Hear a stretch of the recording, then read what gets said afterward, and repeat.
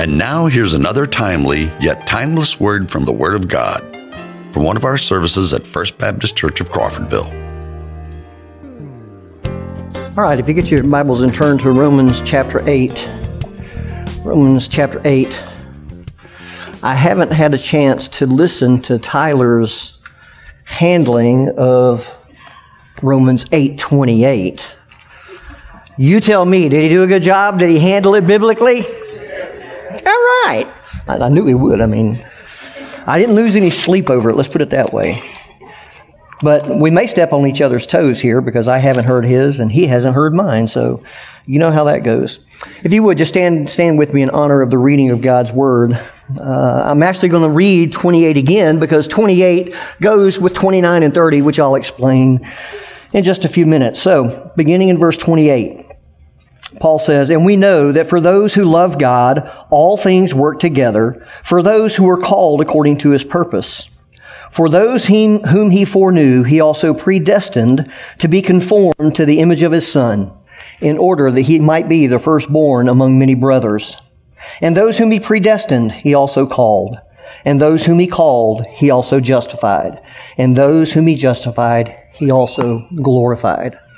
Let's go to the Lord in prayer. Father, we come before you this morning with a powerful passage in front of us, and obviously we need your Holy Spirit to speak truth into our hearts so that we can understand what you are saying to us. And so, Father, I pray that He would do that now. Father, that we'd sense your presence and that you would speak that truth so that in the end, as verse 29 says, we can be conformed to the image of your Son. And we ask it in His precious name. Amen. You may be seated. Now, I suspect that you're all familiar with the story that's found in Exodus 3. Moses is out shepherding his father-in-law's sheep, and he sees something rather unusual. It's a bush that's on fire, but it's not being burnt up. Moses goes over to check it out. He says, "Let me see what's going on here." And from the midst of the bush, God speaks to Moses. He tells Moses to take his shoes off because the place where he is standing is holy ground.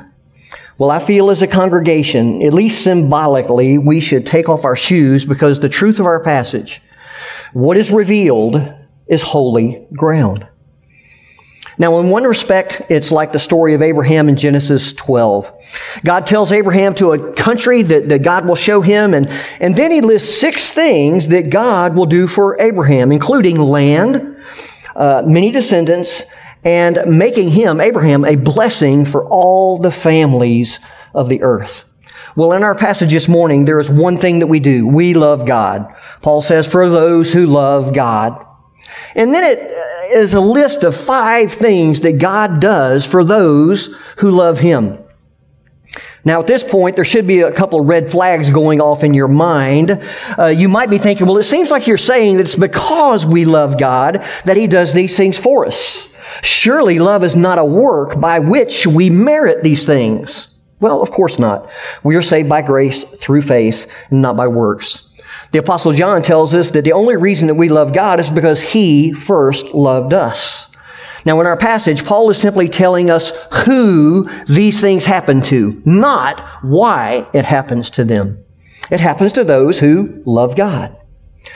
All 5 things that happen to those who love God are purposed and carried out by God Himself, which is why I say we are standing on holy ground. These things cause us to bow the knee and worship God alone. Now, from verse 28 through the rest of the chapter, Paul is dealing with the assurance of salvation. Paul wants us to understand from the beginning to end, salvation is of the Lord. So why is the assurance of salvation such a big deal to Paul at this point in his discourse? Well, do you remember what we covered? This would be 3 weeks ago now in verses 18 through 25. It all had to do with suffering. Because of sin in the world and in us, along with all creation, we will encounter suffering. So how do we deal with it? If you'll recall in that same passage, Paul talks about the glory that is to be revealed in us. It's that promise of future glory that will sustain us through our present suffering. So in verses 28 through 30, Paul gives us an even fuller picture of the assurance of our salvation, in part to help us endure our present suffering. Now, these 5 things that Paul presents are often referred to as the golden chain of salvation. They are 5 distinct links that God purposes and executes for certain people who are identified in the present as those who love God and are called according to His purpose. Now, these 5 links, they cover the entire expanse of time. The first 2, foreknowledge and predestination, they occurred before time began, in eternity past, in the secret counsel of God. The next 2 links, calling and justification, they occur in our current space-time existence. They happen to us while we're alive. And the last link, glorification, that occurs in the future at the second coming of Christ, and it lasts forever. Verse 28 gives us the great news that God is working all things together for our good. That is, God has a great and good purpose for all Christians, and He is working in the many detailed circumstances of our lives to bring it about, to achieve it. Now, as good as that verse is, the next 2 are even better. They tell us how God accomplishes His good purposes in our lives and reminds us that it is God Himself who accomplishes them. Paul's main point is verse 28. God will work together all things for the good of those who love Him and are called according to His purpose. That's the main point. Verses 29 and 30 are subordinate clauses that demonstrate how God can and will cause all things to work together for our good. So what I want to do is spend the next 15 or 20 minutes covering the first 2 of the 5 links in this golden chain of salvation, foreknowledge and predestination. Next, Lord willing, will come next week. So number 1, foreknowledge. That comes from the Greek. It's 2 words, pro, meaning before, and gnosko, which is a simple word in Greek meaning to know. You put them together, it means to know beforehand.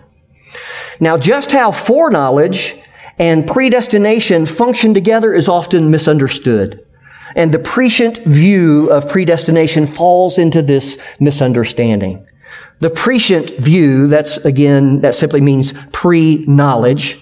The prescient view says that in His foreknowledge, God looks down the corridor of time and He sees all who will have faith in Him. And based on their faith, predestines them. Now, I hope you see the fallacy here. Now God is choosing, electing, predestining believers based on something that they're going to do in the future. Well, Paul's already made it clear in chapter 3 that there is none who are righteous. There is none who does good. There is none who seeks God. So foreknowledge does not refer to foreseen faith that then becomes the basis of predestination. That's probably the most prevalent view out there, but it's not biblical. I want to look at foreknowledge in a little bit more biblical approach. This word foreknowledge is used 5 times in the New Testament. Now, a solid means of interpretation is known as the analogy of Scripture. It's simply where you use Scripture to interpret Scripture. If you want a better understanding of the meaning of a particular word, see how it's used in other places in the Bible. So let's take a look at the 5 places that this word foreknowledge is used. The first is Acts 26:5. Paul is speaking, and here's what he says. They have known for a long time, if they are willing to testify, that according to the strictest party of our religion, I have lived as a Pharisee. Now, Paul states that they already knew that Paul lived the strict life of a Pharisee. The second is 2 Peter 3:17. Peter writes, "You therefore, beloved, knowing this beforehand," that's the word, "take care that you are not carried away with the error of lawless people and lose your own stability." Now, verse 16 tells us that these people knew that godless people had distorted some of Paul's writings, and they were not to do the same. So both of these verses that I just read refer to specific things that they knew in advance about both Paul and his writings. I want you to see if you notice anything different about the next three usages. The first is 1 Peter 1:20. And it says, "He, Jesus, was foreknown before the foundation of the world, but was made manifest in the last times for the sake of you." Next is Romans 11:2. "God has not rejected His people whom He foreknew." And lastly is our verse this morning, Romans 8:29. Paul says, "For those whom He foreknew, He also predestined to be conformed to the image of His Son, in order that He might be the firstborn among many brothers." Did you notice the difference here? In each of these cases, it's not something about those individuals that is known in advance. It's the individuals themselves. He, Jesus, was foreknown. His people, whom He foreknew. Those whom He foreknew. The people themselves are foreknown, not merely what they have done or what they will do. Now here's how Spiros Zodhiates, a noted Greek scholar, defines foreknowledge in these verses. To foreknow with approbation, to approve beforehand, to make a previous choice of a peculiar people, or to foreordain. Here's some verses just scattered throughout the Bible that maybe will help you see this better. In Genesis 4:1, Adam knew Eve, and she conceived. That's some type of knowledge, isn't it? God told Jeremiah that He knew him before He formed him in the womb. In Amos 3:2, God says to Israel, "You only have I known of all the nations on the earth." Many will say to Jesus in that last day, "Lord, Lord, did we not?" And what's Jesus' response? "I never knew you. Depart from me." In Galatians 4:9, Paul says to the church, "But now that you have come to know God, or rather, to be known by God." To know or to foreknow is more than to have a bare knowledge of. It's to have the approval, the approbation or commendation of. It points to a determining on God's part to fellowship with believers with whom He beforehand entered into fellowship.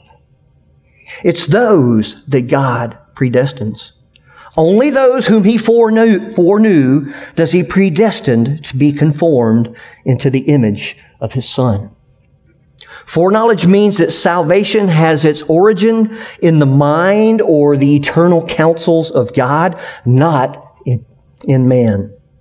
It focuses our attention on the distinguishing love of God, according to which some people are elected to be conformed to the character of Jesus Christ. So that's foreknowledge. Well, number 2 is predestination.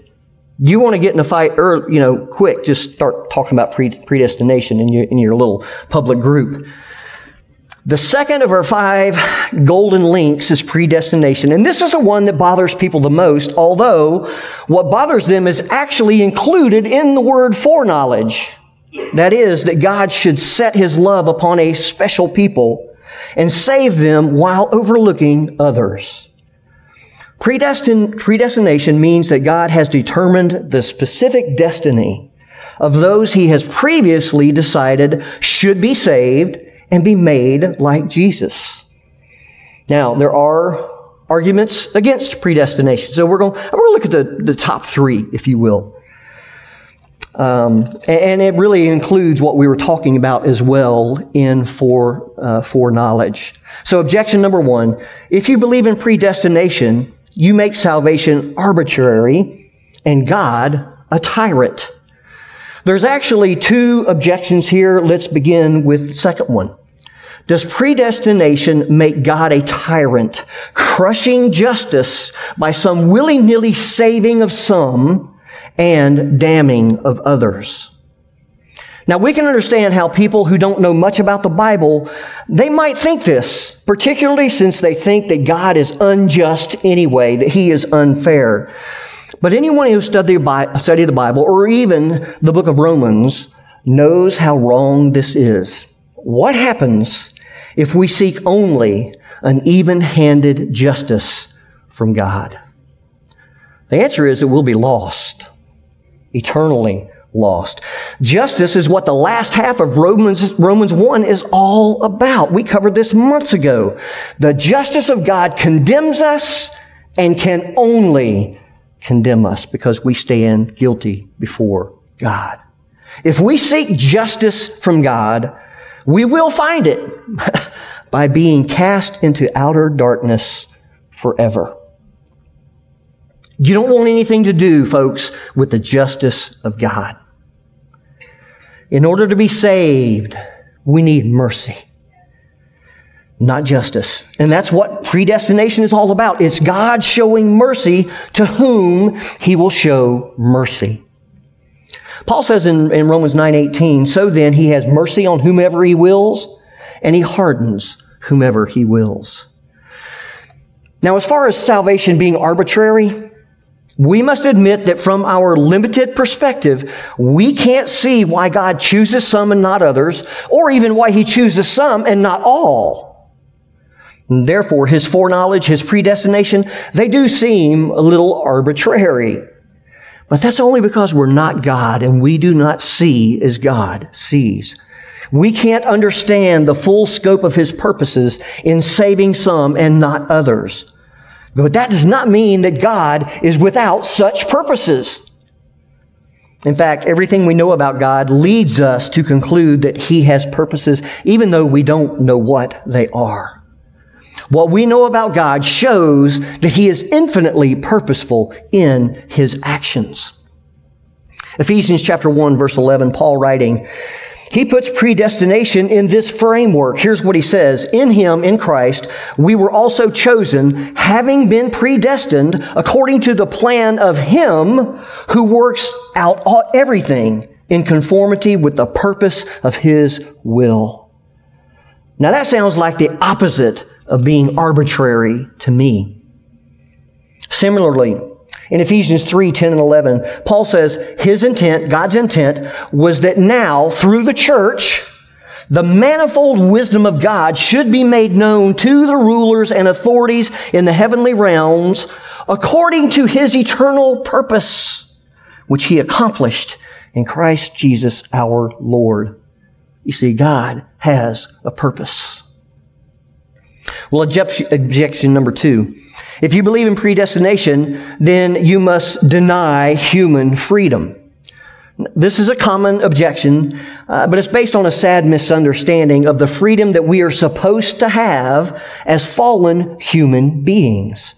What does the Bible teach about our freedom in spiritual matters? I just mentioned 3 there from Romans chapter 3. There's none who is righteous. There's none who seeks God. There is none who does good. Romans 8:7 says, the mind set on the flesh is hostile to God.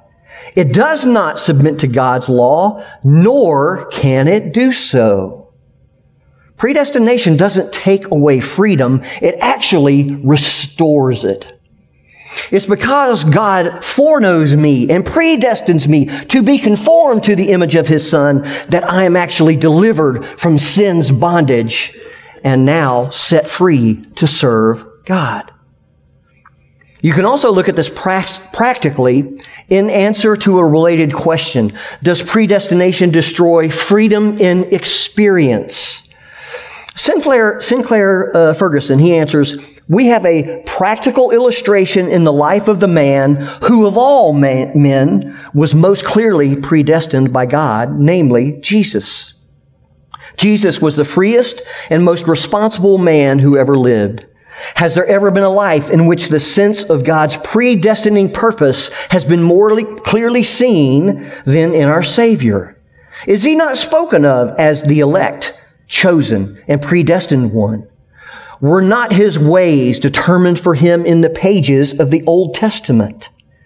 Yet, was there ever a freer man in all the universe? Ferguson summarizes, he says, we may be told that the doctrines of predestination turns God into a tyrant and man into a slave.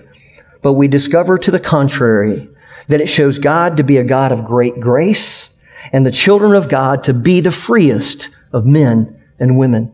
End quote. Objection number 3. If you believe in predestination, you destroy the motivation for evangelism. In other words, why should we labor to save those whom God has determined to save anyway? Why evangelize if they're going to be saved? The theological answer to that is not difficult. God determines the means to His ends as well as the ends themselves. So, if He is determined to bring the gospel to Mary Jones by a faithful witness to her by Sally Smith, then it is just as important and necessary that Sally Smith be a witness to Mary Jones as it is that Mary Jones actually become a Christian. Now, I could answer the objection in another way. Suppose God does not elect to salvation. And because He is not determined to save some, He does not commit Himself to create new life within them that will break down their hard hearts. He does not enable them to respond to faith, in faith, to the message of the cross when it is made known. Here's my question. If God doesn't commit Himself to doing that, what hope do you and I as evangelists have of doing it?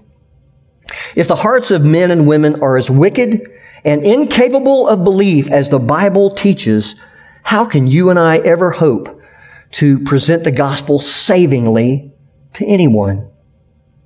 To put it in even more frightening terms, if salvation depends on our efforts to evangelize rather than the foreknowledge and predestination of God, what if I do something wrong?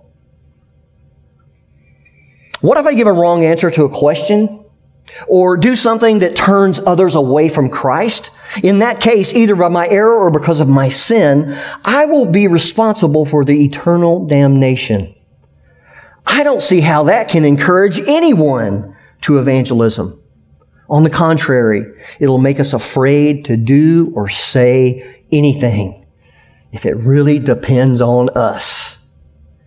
But look at it from the other side. If God has elected some to salvation in order that Jesus might be glorified and that many might come to faith in Him and be conformed to the image of Jesus, then I can be both relaxed and bold in my witness.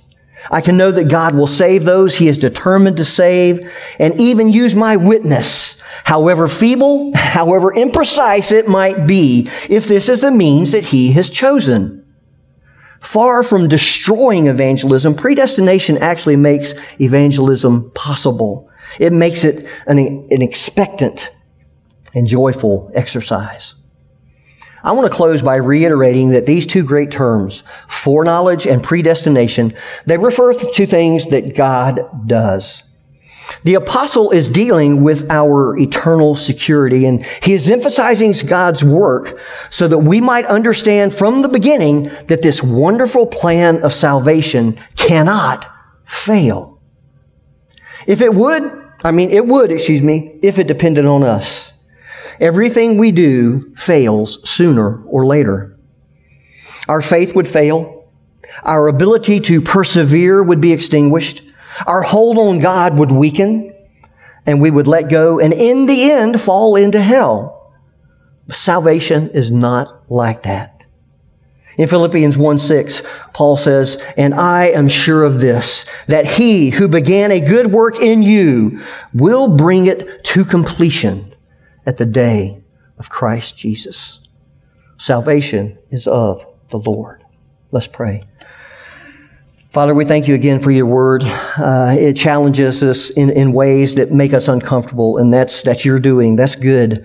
Father, for us, Lord, as we learn to trust you, even when we don't understand it, when it's beyond our understanding. Father, you are an infinite God who has all wisdom and knowledge, and we are just mere creatures who can't even see around the corner. So, Father, I pray that you would just give us hearts that would be willing to trust your Scripture. That's what we're trying to do here this morning, Father. So just show us that truth, reveal it to us. And it's in Jesus' name that I pray. Amen. Well, this morning it may be that you have never come to God through His Son, Jesus Christ. That's what salvation is about. We're all separated from God because of things we've done.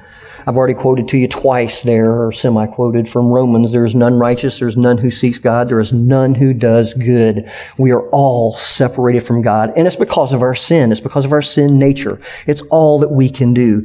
There's nothing that we can bring to God and said, how about this? Will this help? Will this contribute? No, it won't. Salvation is nothing other than coming to that point where you realize, yes, I have nothing in myself to recommend me to God. The only thing I have is God's mercy. The only thing I have is what Jesus did on the cross. Okay? Again, that publican there in the temple, he prays, God, be merciful to me, a sinner. And Jesus said he went home justified right with God.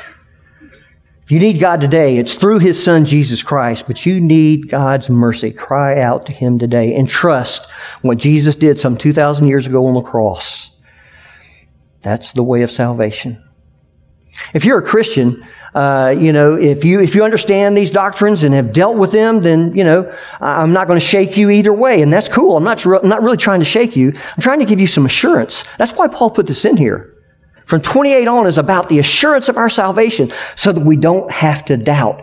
Because if it did depend on us, we would let go. We would fall short.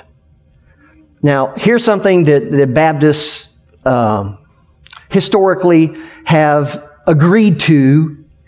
Okay, we call it perseverance of the saints, or preservation of the saints, or eternal security. That's all. A lot of that comes from the verses that we looked at today. It's one group. Those He foreknew, He also predestined. Those He predestined, He called. Those He called, He also justified. And those He justified, He also glorified. When's glorification? It's in our future sometime when Jesus comes again. But how does Paul treat it? It's past tense, because it is a sure thing. It's as good as done. Our salvation is because of what God has done on our behalf. I asked this a few weeks ago. How many of y'all have ever doubted your salvation? Here goes my hand. Yeah. If you doubt your salvation, that's because you are looking at yourself. And if you look at yourself, you're eventually going to get to despair. Because the only thing we can measure up to is Christ, and none of us are even close. We have to depend on what God has done through His Son, Jesus. That's the only thing that makes us, that's the only thing that makes us be able to stand before God and say, you're my God. I love you. I trust you. I follow you. No other. I hope you're doing that in your life. Thank you for joining us for this podcast from First Baptist Church of Crawfordville. You can find more information and follow us on Facebook or visit our website, crawfordvillefbc.com.